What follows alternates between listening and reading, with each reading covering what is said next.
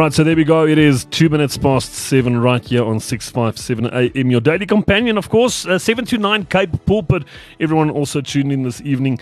We are coming to you guys all the way live from our studios in Centurion. And we're reaching you as far as not just Cape Town. It was so amazing during the week to get a mail from Ukraine. People in Ukraine listening. It is just amazing. It's amazing. It's amazing. So Ukraine people say we inspire them. No, you've got it wrong. You are inspiring us on this side of the world.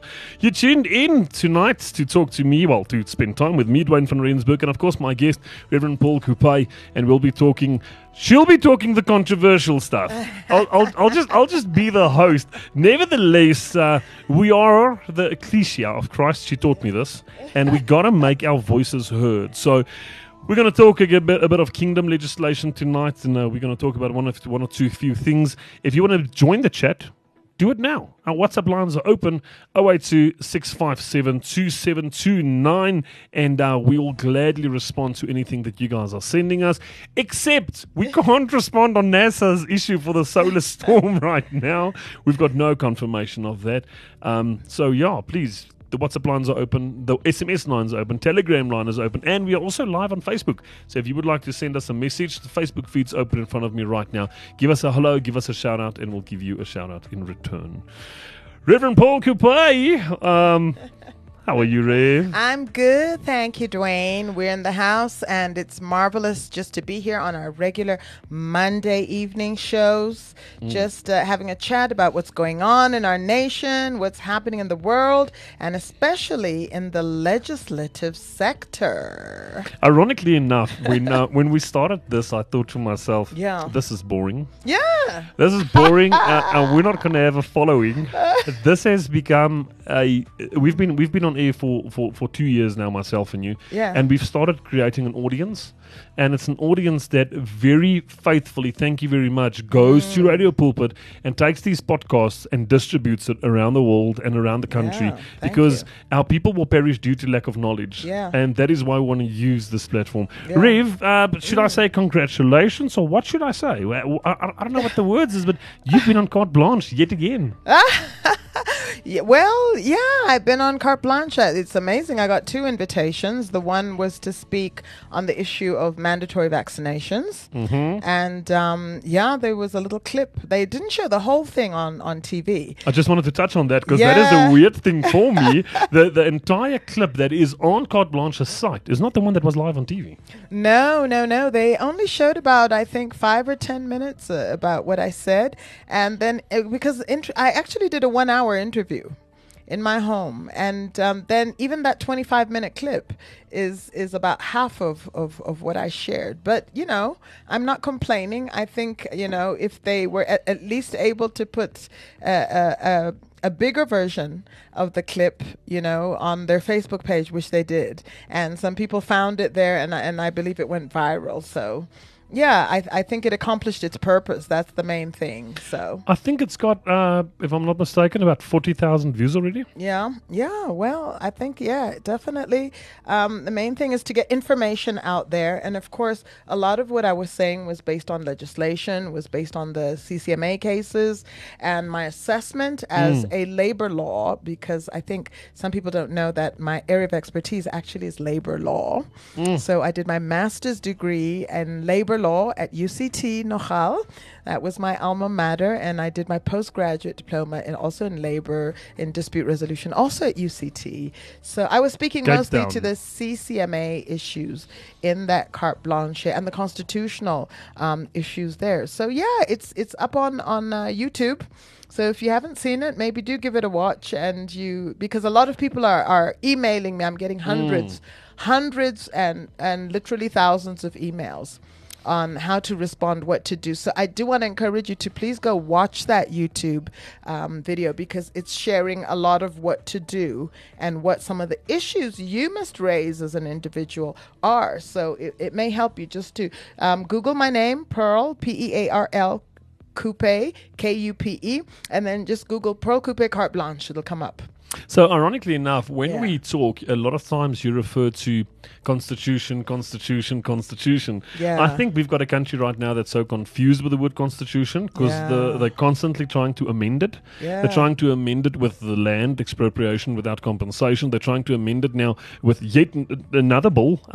What are we talking about tonight? Something about health. Well, yeah, but I really did want to say this before we even go there. I think it's, and I'm glad you started off with this just because I think it's really appropriate for us to do a review. And like you said, we've been on this program almost 2 years now. And when we started, I'm sure there were a lot of people out there who were like, what are these people up to? What are they on about? Just Yeah, we got a lot of critics. just talk about going to heaven. What's wrong with you? This Yeah, is a yeah, Christian radio station.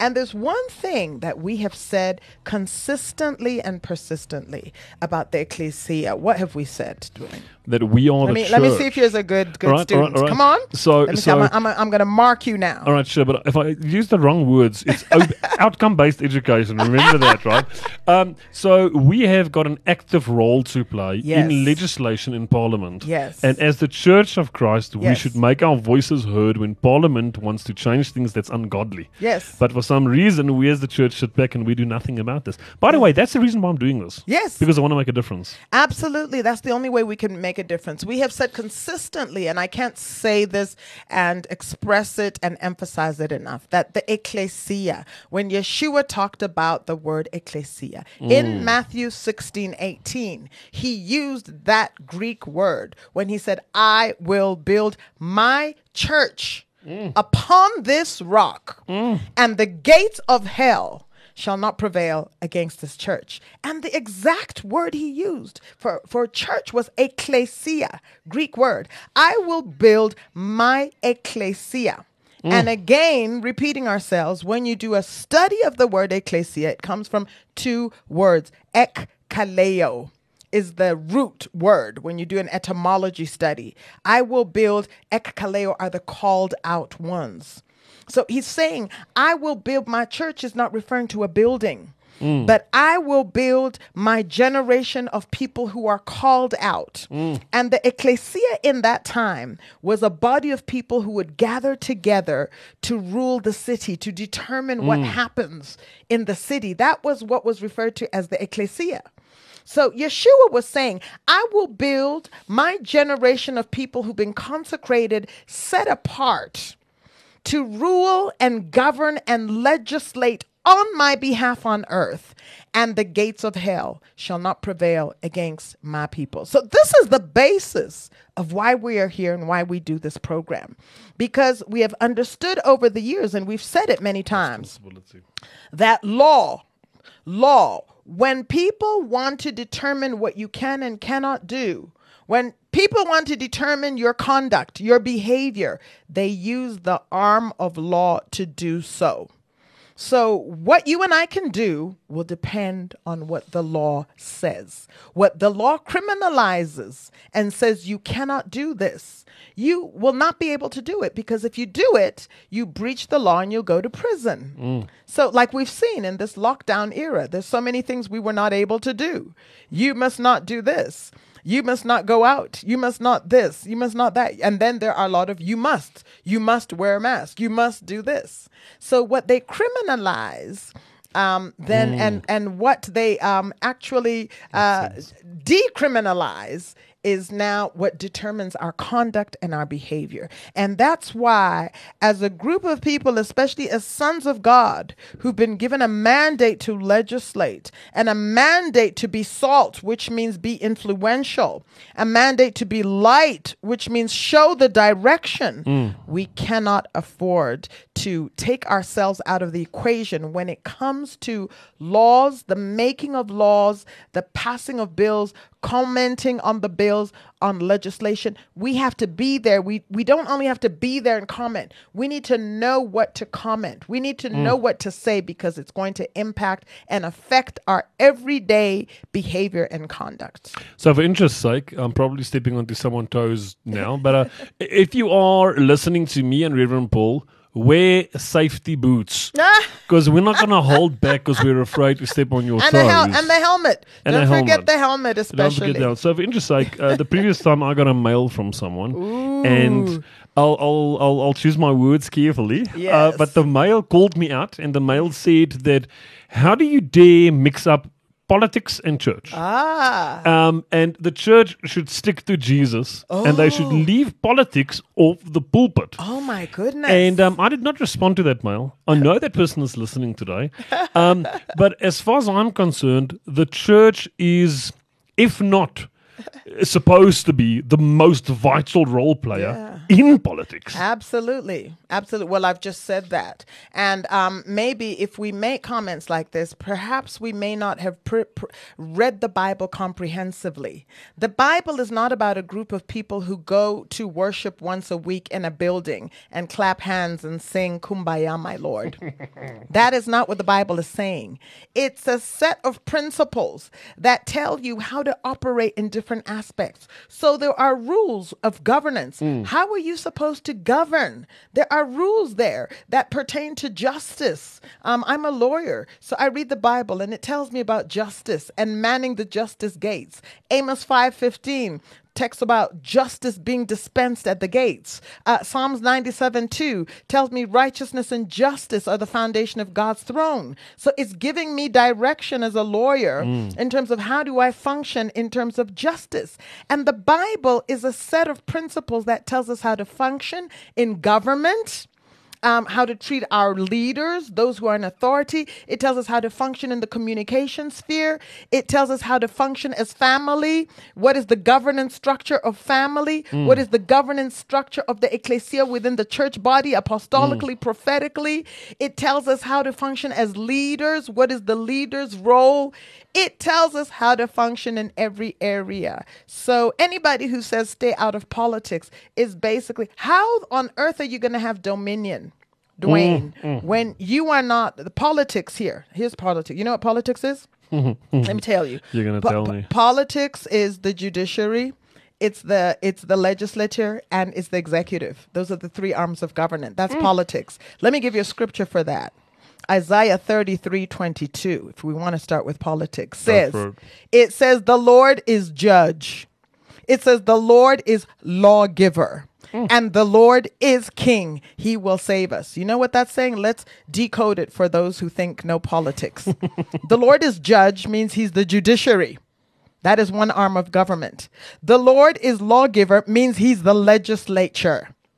And the Lord is king means he's the executive. He's the one who judges. He's the one who gives laws. And he's the one who implements. He's the executive.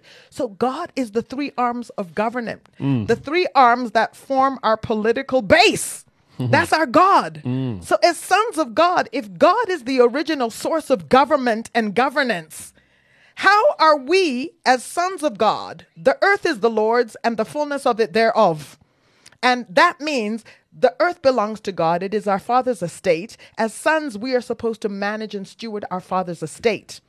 If he is the source of governance and the source of government, how will we as sons of God manage our Father's estate when we exclude ourselves out of the judiciary, out of the legislature, and out of the executive?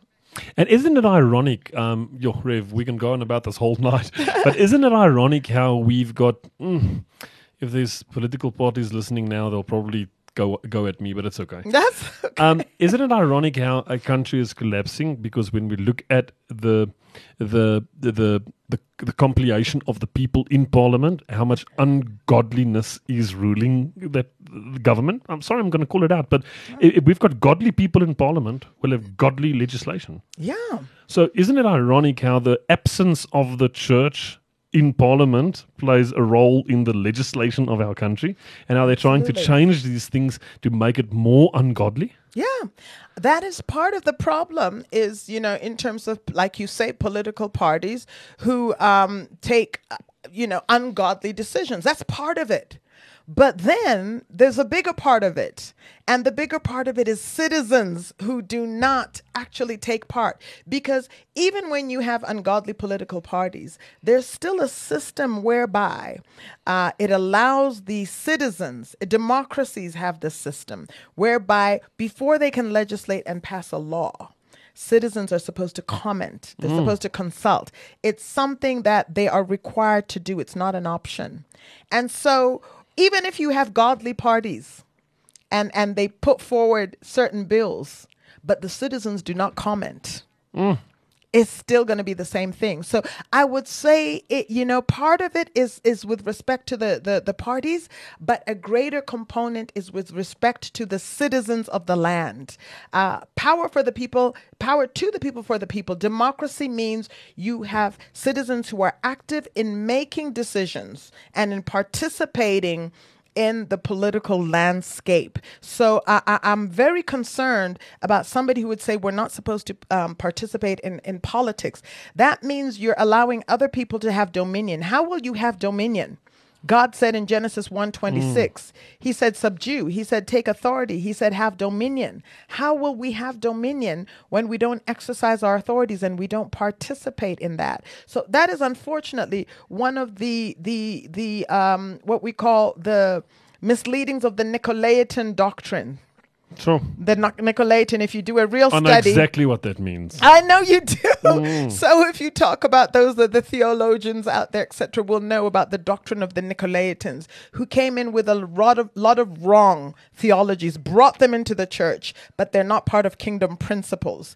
And one of the Nicolaitan doctrines, wrong ones, is around the separation between the priesthood and the laity.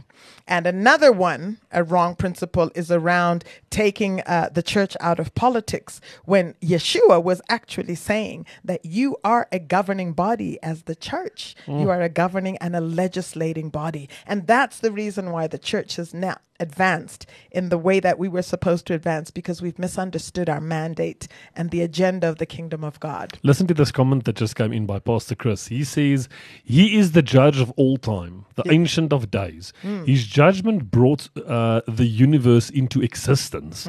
No person or nation will be excused from the courtrooms of heaven one day. That's right. Sure. Yes, hey, he's just there's so many scriptures. Preach it, Papa. There's so many scriptures around judge, and who he is as a judge. He is judge. He's justice himself. His name is El Mishpat, which means justice. He's the God of justice. So he doesn't only define justice, he is justice. And so you can't define justice outside of God. All right, so that was the intro. All right, just a shout out quickly to Saintjie van der Merwe, Kathleen Olivier, Johan Udea, Chris van Rensburg, Lydia Forster, Estelle Matthews, Christa Barnard, Peter Botha. All of you guys tuned in on Facebook right now. Thank you very much for that. Also, our WhatsApp lines are open, 082-657-2729. Lance Kamp, thank you very much. Joan Marais, thank you very much for tuning in. All right, so I just want to touch on this yet again. We are going to talk about something, Rev, that's going on right now. It is the so-called bill regarding health right now. Right. And let's assume that our listeners knows nothing about this, right? It's open for public comment. Right. And we've got to do submissions and we've got to give our opinions on this. Could you just firstly start off by telling our listeners, what is this new proposed health bill all about?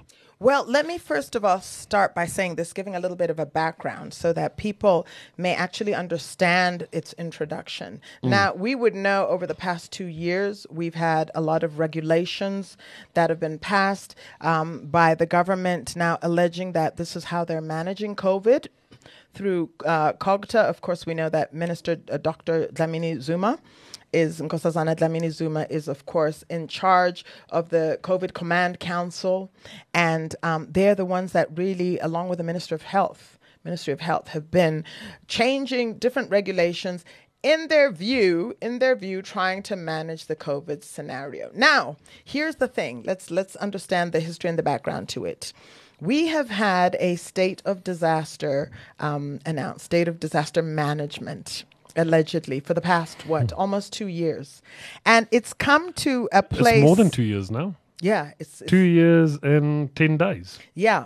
18th of March. Absolutely. 2 years and 10 days. There you go. Right. How many hours? No, I don't know that. Let me tell you why I know it. I'm seated here with you today, and tonight is my wedding anniversary. So I remember the date very well. Good for you. Good Right, for you. yeah. Well, yes. So we've had it now. It's come to a point where the state can no longer operate under a State of Disaster Management Act. You know why?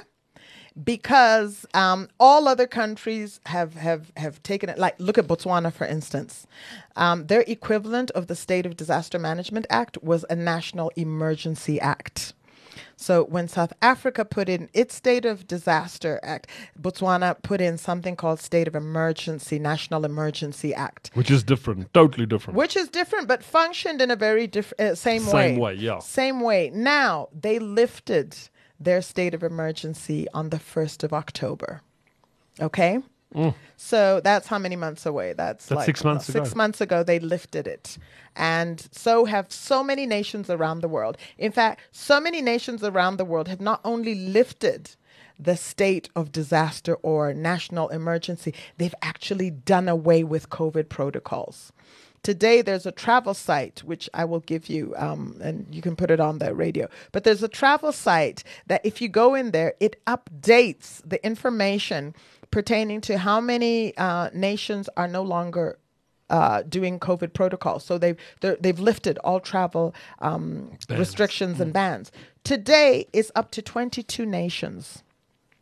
No COVID travel bans or restrictions. What do I mean by that? I mean that you don't even require a PCR test to enter. And you're not even tested on the airport. You're not even tested on entries. So you're not countries like the Maldives, UK, all of those countries. You don't even require a PCR to enter the nation. So what am I saying? I'm just saying that shows you that most countries have moved into a place where they are now learning to live with COVID as flu. In fact, let me say this.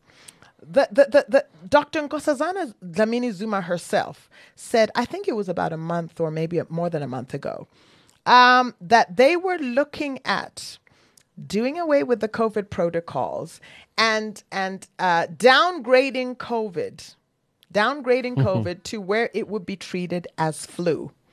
It would be treated as a flu. And therefore, that means doing away with all the COVID protocols.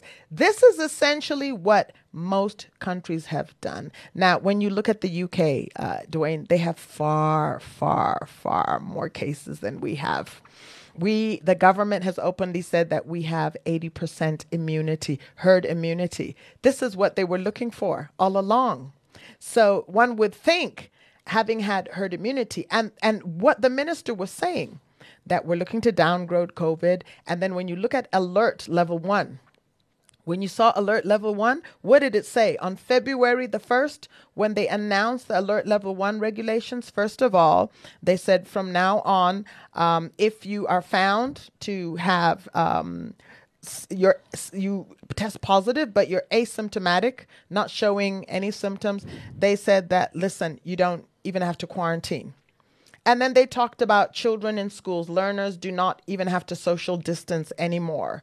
And so the trend, Dwayne, the trend has been towards relaxing the COVID measures. Now, most recently, what happened? We don't have to wear masks anymore outside, only inside. And so it's continuing on a downhill trend because South Africa can see that most countries are going back to normal business. Now, here's the issue of I wanted to set the tone for the National Health Bill there. So because of that, South Africa and the leaders in South Africa have become increasingly aware that we can no longer justify this state of disaster. We have to. In fact, it should have been lifted ages ago, in my own perspective. I believe it should have been lifted ages ago. Now they've come to a place where, because nations all around the world are abandoning COVID protocols, they can no longer justify the COVID regulations under the State of Disaster Management Act. Here comes the health bill. So the question now that is before them is, how are we going to control people's behavior in the absence, if we lift the State of Disaster Management Act, that's it. We lose control. That's it. We're done. We can't control people's going in and out and all of that. We don't have any bill, any legislation to control people's movements. So this is now where the health bill comes into play.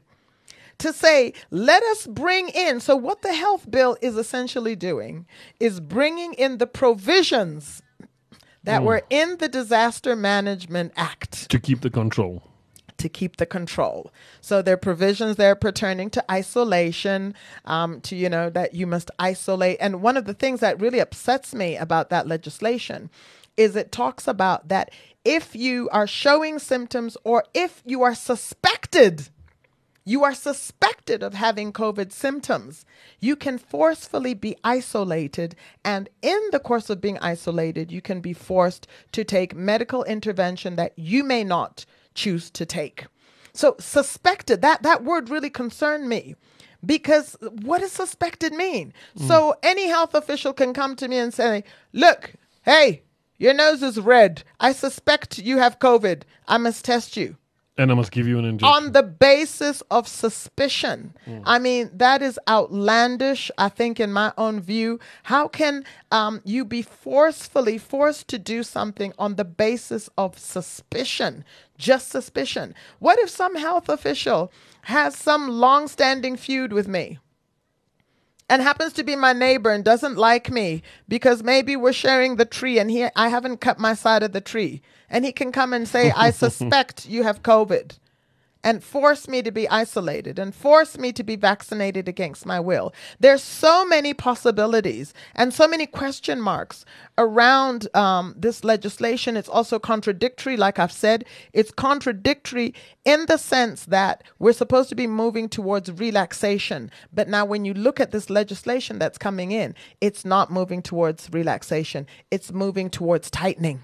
It's actually tightening. All it's doing is replacing. It's giving them the chance, the ability to remove the Disaster Management Act, but still retain the same control that they had under the State of Disaster Management Act. Now, the disaster was there because there was a disaster. There's not a disaster anymore.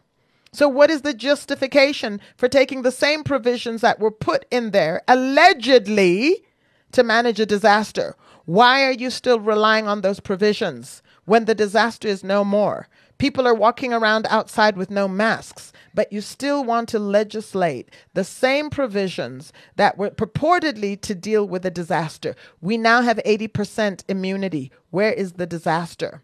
Where is the disaster? So let me understand this correctly. So at this point in time, whenever we go to the news, whenever we go to the newspapers or the address of the nation, they keep on extending the dates of when he's going to talk again and when he may consider lifting this whole thing. But technically, they're buying time. They're buying time. So that this new health bill can be put in place. Absolutely. And as long as this health bill is on hold, they're going to keep us under They're going to keep it, yeah.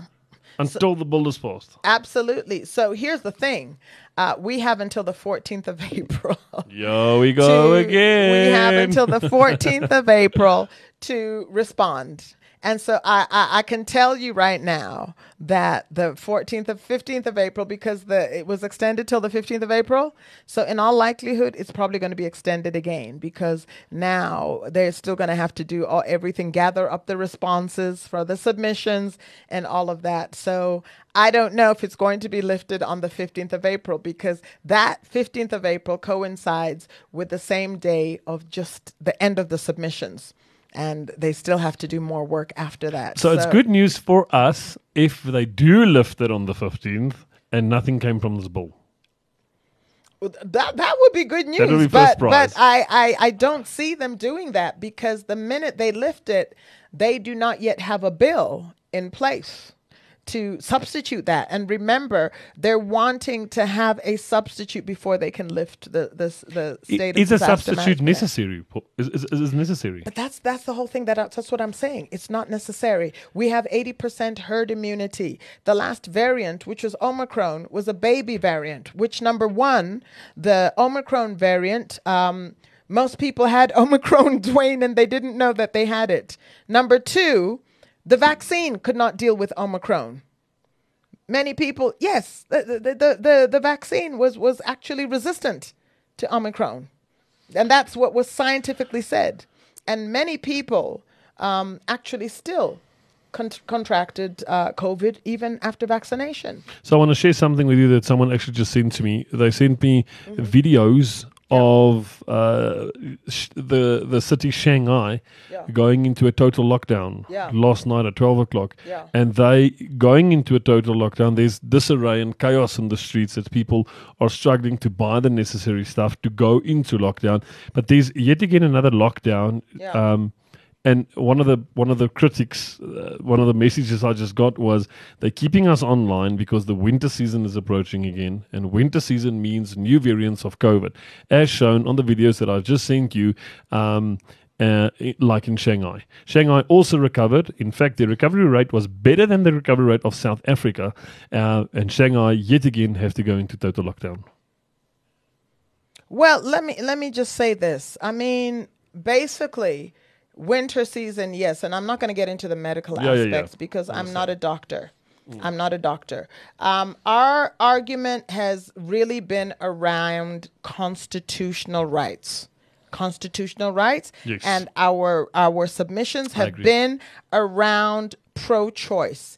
Give people a choice. In the same way as flu has always come around seasonally, every year we have flu. Is that not right? We have flu. Every year, flu kills a certain number of people. Every year, some people get flu vaccines, but they're not forced on anybody. People voluntarily get flu vaccines. They are not under lockdown. They're not forced to have jabs or anything like that. Right now, I'm dealing with a case in Botswana, unfortunately, of a South African citizen.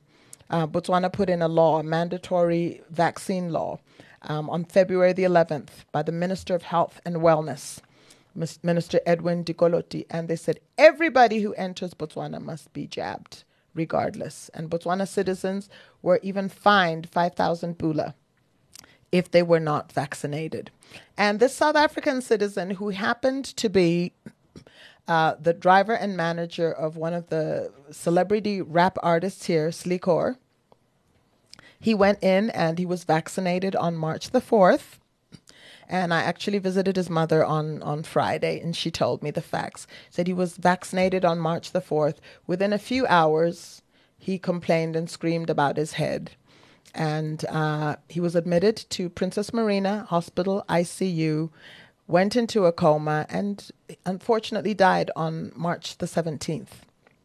On March the 17th. So this is why we are saying, and I'm not making any, assumptions, presumptions, or anything, but I'm saying that people should have the right to decide, and we've said it so many times, according to Section 12, people should have a right to decide what goes into their body, especially when it comes to medicines that are still technically on clinical trial and technically as medical experimentation. They have not undergone the international required process of testing over a period of at least 10 years to prove their efficacy and their safety. Especially in those instances, people should be given the right of choice. We are pro-choice, and I've said that many times. We're not anti-vax, we're pro-choice. So yes, COVID is seasonal, so is flu. Flu is seasonal, and people are still given a right of choice whether they want to take a flu vaccine or not. Look, I don't want to do conspiracy theories I'm not and a stuff. conspiracy But what I'm saying is, for me, it becomes more and more plausible that was something bigger behind all of this. Yeah. But all right, let's leave it there. Listen to this. Chris says that if a government has no more control over its citizens, it has no more governing powers. Because they lack spiritual leaders, they have leaders that are dependent on force to control. People will not listen to government, and rebellion, violence, loot on the grounds of your needs will force people to take control without rulers. That's why they need a health bill to have the last control. Sure. True. Sure. Yeah. All right. Anyway, Rev. Like we said, legislation is all about control. So what you legislate determines the conduct of people. But in all of the legislation, you must not legislate beyond the boundaries of the Constitution. And as I've said time and time again, the Constitution is the most supreme law of the land. So every legislation must tie in with the Constitution. It cannot go beyond what the constitutional powers allow. So you have to give ear to things like Section 9 of the Constitution, which talks about equality and which talks against discrimination. That is Section 9 in Chapter 2 of the Constitution. So if there's a piece of legislation that goes against Section 9, it has to be thrown out. And what does Section 9 deal with? It deals with equality. And it says that you cannot have unfair discrimination. So if you are allowing me, if you and I, both of us, can contract COVID, Dwayne, I'm vaccinated and you're not vaccinated. We both can contract COVID, according to scientific research. Yeah, that's true. According to medical research. But I'm denied entry on the basis of this. I'm denied insurance, or my insurance claims and premiums are hiked up more because I'm vaccinated. That is pure discrimination. And Section 9 of our Constitution, Chapter 2, Bill of Rights, prohibits that, as does the Employment Equity Act. It prohibits unfair discrimination. And if you're going to deny students, university students, right of access to education on that basis, again, it's discrimination. It's pure, unadulterated discrimination that cannot be scientifically justified because the science says we both can contract COVID. And indeed, we've seen people who are jabbed and have contracted COVID. Our own president, hallelujah, God, he contracted COVID. He was fully jabbed.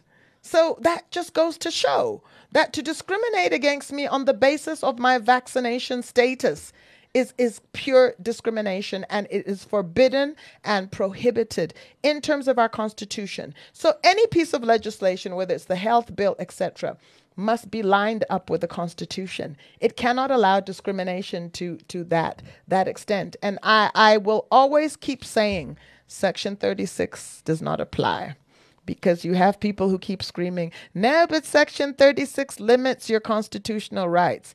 It says, in limiting your constitutional rights, basically in simple layman's language, that there must be some extraordinary reasons advanced before you can limit my constitutional rights. I don't see the extraordinary reasons. We both can contract COVID. We both can transmit it. There are natural alternatives that are out there that can be given to one. Ivermectin, hydroxychloroquine. There are other alternatives to stop and prevent COVID, which have been successfully applied. So where is the extraordinary reasons? Where are the extraordinary reasons that exist to deny me application of my constitutional rights that are not only entrenched in Section 9, but are also entrenched in Section 10, which deals with dignity, that I have a right to dignity, but right to dignity includes freedom of choice. It also goes against Section 12 of the Constitution, Section 12, which says that I have a right not to be medically experimented on. It also tells me I have a right to informed consent, which means before you administer any medical intervention on me, Dwayne, before you vaccinate me, you must tell me what's in that. You must tell me the contents there. That's right to informed consent. Right to my bodily, physiological, psychological, and bodily integrity. All of those things. So legislation that's out there, we're not saying no legislation. Law is there to help, control behavior, but in a good way, in a positive way. Not to imprison you unnecessarily and take away your constitutional rights of freedom of association and movement unnecessarily, and especially where it can be shown that these rights are only being taken away for commercial benefit. Sure. Rev, I wish the people could actually see me because I want to actually do quotation marks here, but isn't it ironic? For me, it sounds like the Constitution is like the modern Christian reading the Bible. Okay, hear me out. We choose which part of Scripture we want to use to justify our lives, and we ignore the parts of Scripture that reprimands us. And if I hear to all these sections that you're calling, someone just says she knows her law. Well done. If I listen to all of these subsections and the sections and the sections, it seems to me like people choose certain sections within the Constitution to justify their actions, and they ignore others because they know that that's going to give them a hiding. Is that typically the case right now, what we are experiencing in South African legislation? Yeah, absolutely. I think that, and one of the challenges we've had is really getting the cases to the Constitutional Court where they can be heard. The challenge is that you do not have direct access to the Constitutional Court. So a case must go up through courts, through a hierarchical system. So it would take maybe a couple of years. It has to go through the High Court and, provincially and all that. So it can take 2 to 3 years before the case goes there. And unfortunately, by that time, it may be late. For some people, it may be late. So that's the unfortunate aspect, because really the Constitutional Court should have treated this urgently as an urgent application and actually been able to adjudicate on it. So we can just remain prayerful on this aspect. But as I've always said, Dwayne, and this has always been my argument, I keep saying, this is not about mandatory vaccination. And again, I want to repeat to those who vaccinated, this is not condemnation on you. This is not to say that you are a bad person or you're going to hell. No, we are not saying that. The argument and the fight is for our constitutional rights. And what is the one thing I've been saying over and over? If you remember, Dwayne, I kept saying this even before we knew what was happening. I said that these laws have been put in place to manage disaster, a so-called disaster. And I said, be careful. I kept warning. And I said, be careful that when the disaster is over, that we are not still subjected. Yeah, you called that. Yes. You called that 2 years ago. I said You that called many that. times. I said, South Africa, be on alert, because this is what many nations do. They're paving the way. They pave the way. Dictatorial, totalitarian, authoritarian governments, they take their chances and they see a loophole. And they love the control, and they don't want you to exercise your freedom. And these rights were hard fought and hard won. And I kept warning. I said, South Africa, we have to be on the alert. Be watchful. Watch that when this is all over, that our rights are returned back to us. Because we've had freedom of association taken away. We've had freedom of movement taken away. All these rights that we enjoyed have been taken away. And I said, what we have to do as citizens is be watchful and demand our rights back when all of this is over. And guess what's happening? Exactly. It was a prophetic word, unfortunately. And I said, let's be watchful. And this is what we had to watch out for. That now our rights are not being, because what is happening by placing these, let me say this to South Africa loudly and clearly. What is effectively happening in practice, by taking what was in the Disaster Management Act out, those provisions, by taking them out and putting them in the health, because that's all they're doing, putting them in this health bill. You know what it's doing, Dwayne? Let me shock viewers out there. It's putting us in a permanent state of disaster without calling it State of Disaster Management Act. But it is putting us in a permanent. Yes. So you just taking the provisions out, putting them under a different title, a different covering, and now effectively we will always be in a permanent state of disaster. That's what it's doing. And in control. So this is what I want to ask South Africa. If you want this health bill to go through, then you are effectively submitting yourself to a permanent state of disaster, whereby any time any health authority can suspect that you have a disease, and due to that suspicion, they can forcefully isolate you and forcefully have you submit to a medical intervention without your consent. You will be in a permanent state of disaster. If that's what you want, then do nothing about this bill. All right, so Rev, we've got 10 minutes left, and we got to inform. Wow. There's only 10 minutes left. Oh my God. God, you must increase this program to 5 hours. Yeah, that sounds good to me. All right, so we've got 10 minutes left, and we want all of our Facebook viewers and all the people listening to us right now. Rev's going to share the details with us of how you can go and do your submission. Now, I've said this multiple times, and I came under a lot of attack last year by specific church leaders that said, listen, we had 1 million signatures on a piece of paper. That's one submission. That's a million people signing a so-called, what do you call it? The protest. submission. What do you call it if a million people sign on one? It's only one Petition. submission. Yeah, if a million people sign a petition, it's only seen as one submission. Yeah. So, Rev, go for it. We've got 8 minutes left. How do we go about this? Well, there's an email address, and I think the best thing for me to do is actually send you the email address.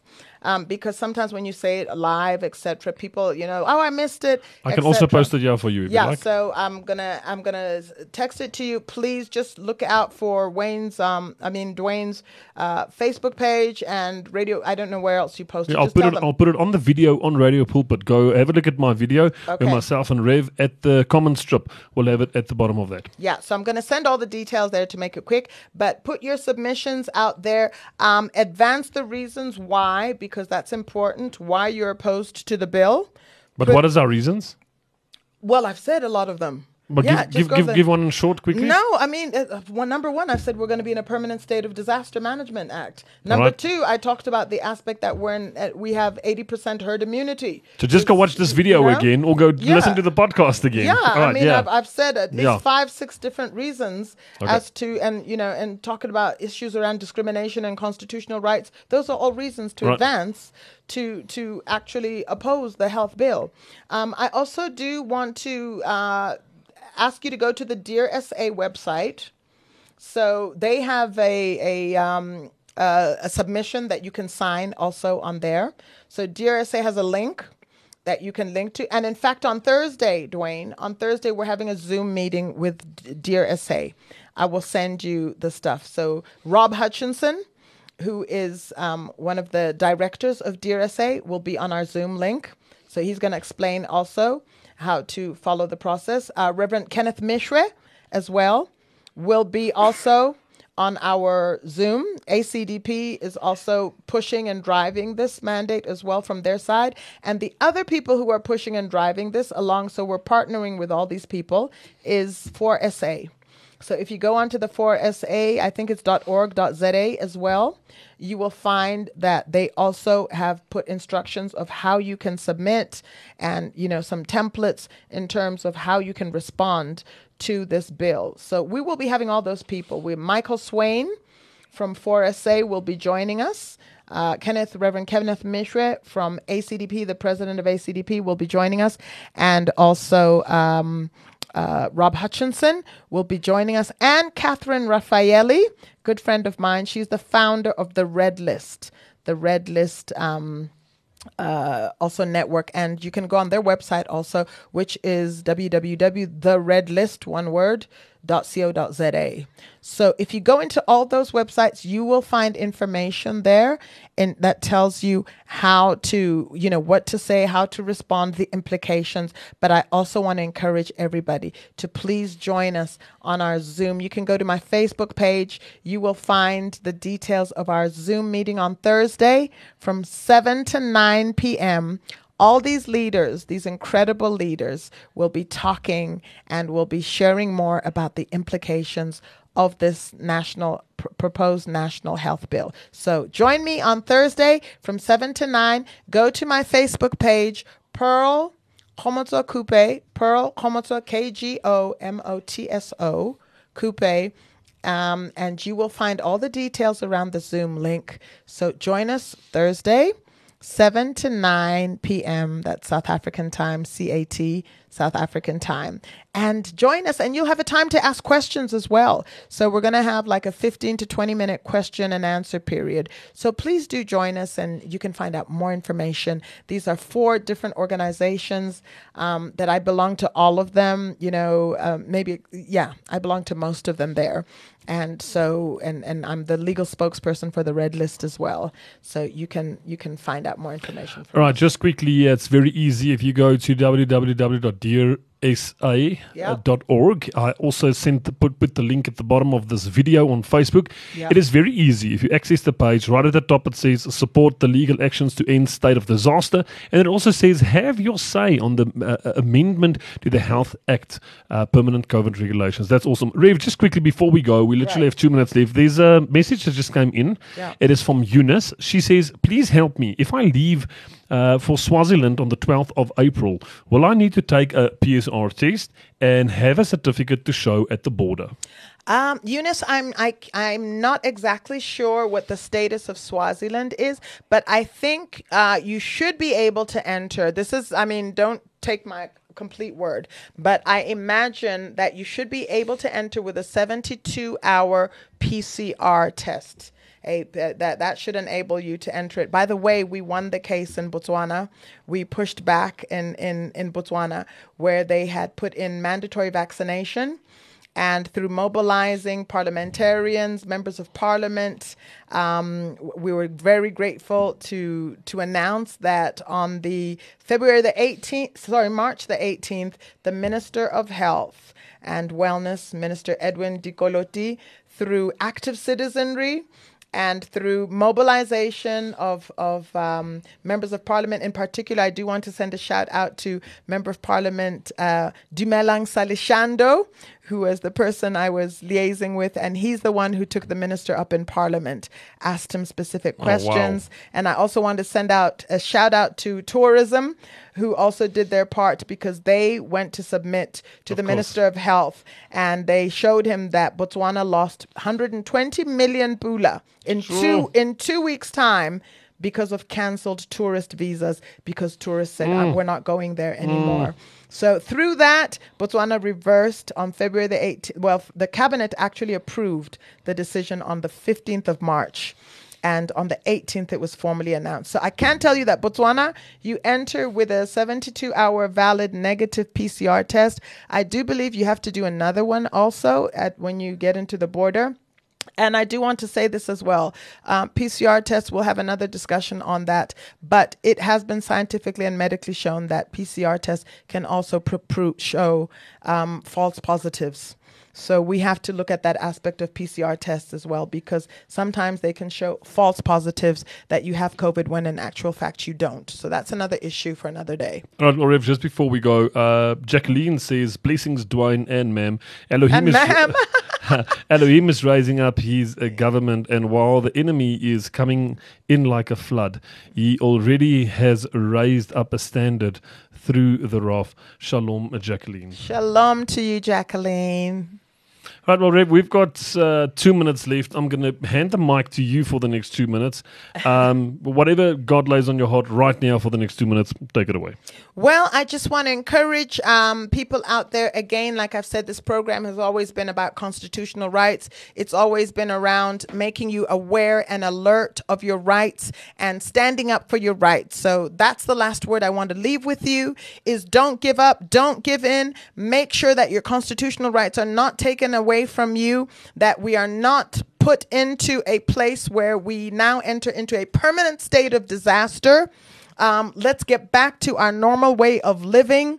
There are so many things that we need to do as a nation, that we need to move forward with. There's a revival that has been prophesied in this nation. And so we just declare revival in this land, that our families will be revived. Our economy will be revived. Everything that needs to be revived will be revived. Our health will be revived. And I just declare the life, Yeshua. In John 10:10, it says the enemy came to steal, kill, and destroy. But Jesus, Yeshua, came that we might have life and have it in more abundance. And so we decree that life over South Africa, over every province right now, in your families, over your bodies, over your family's health, over our economy.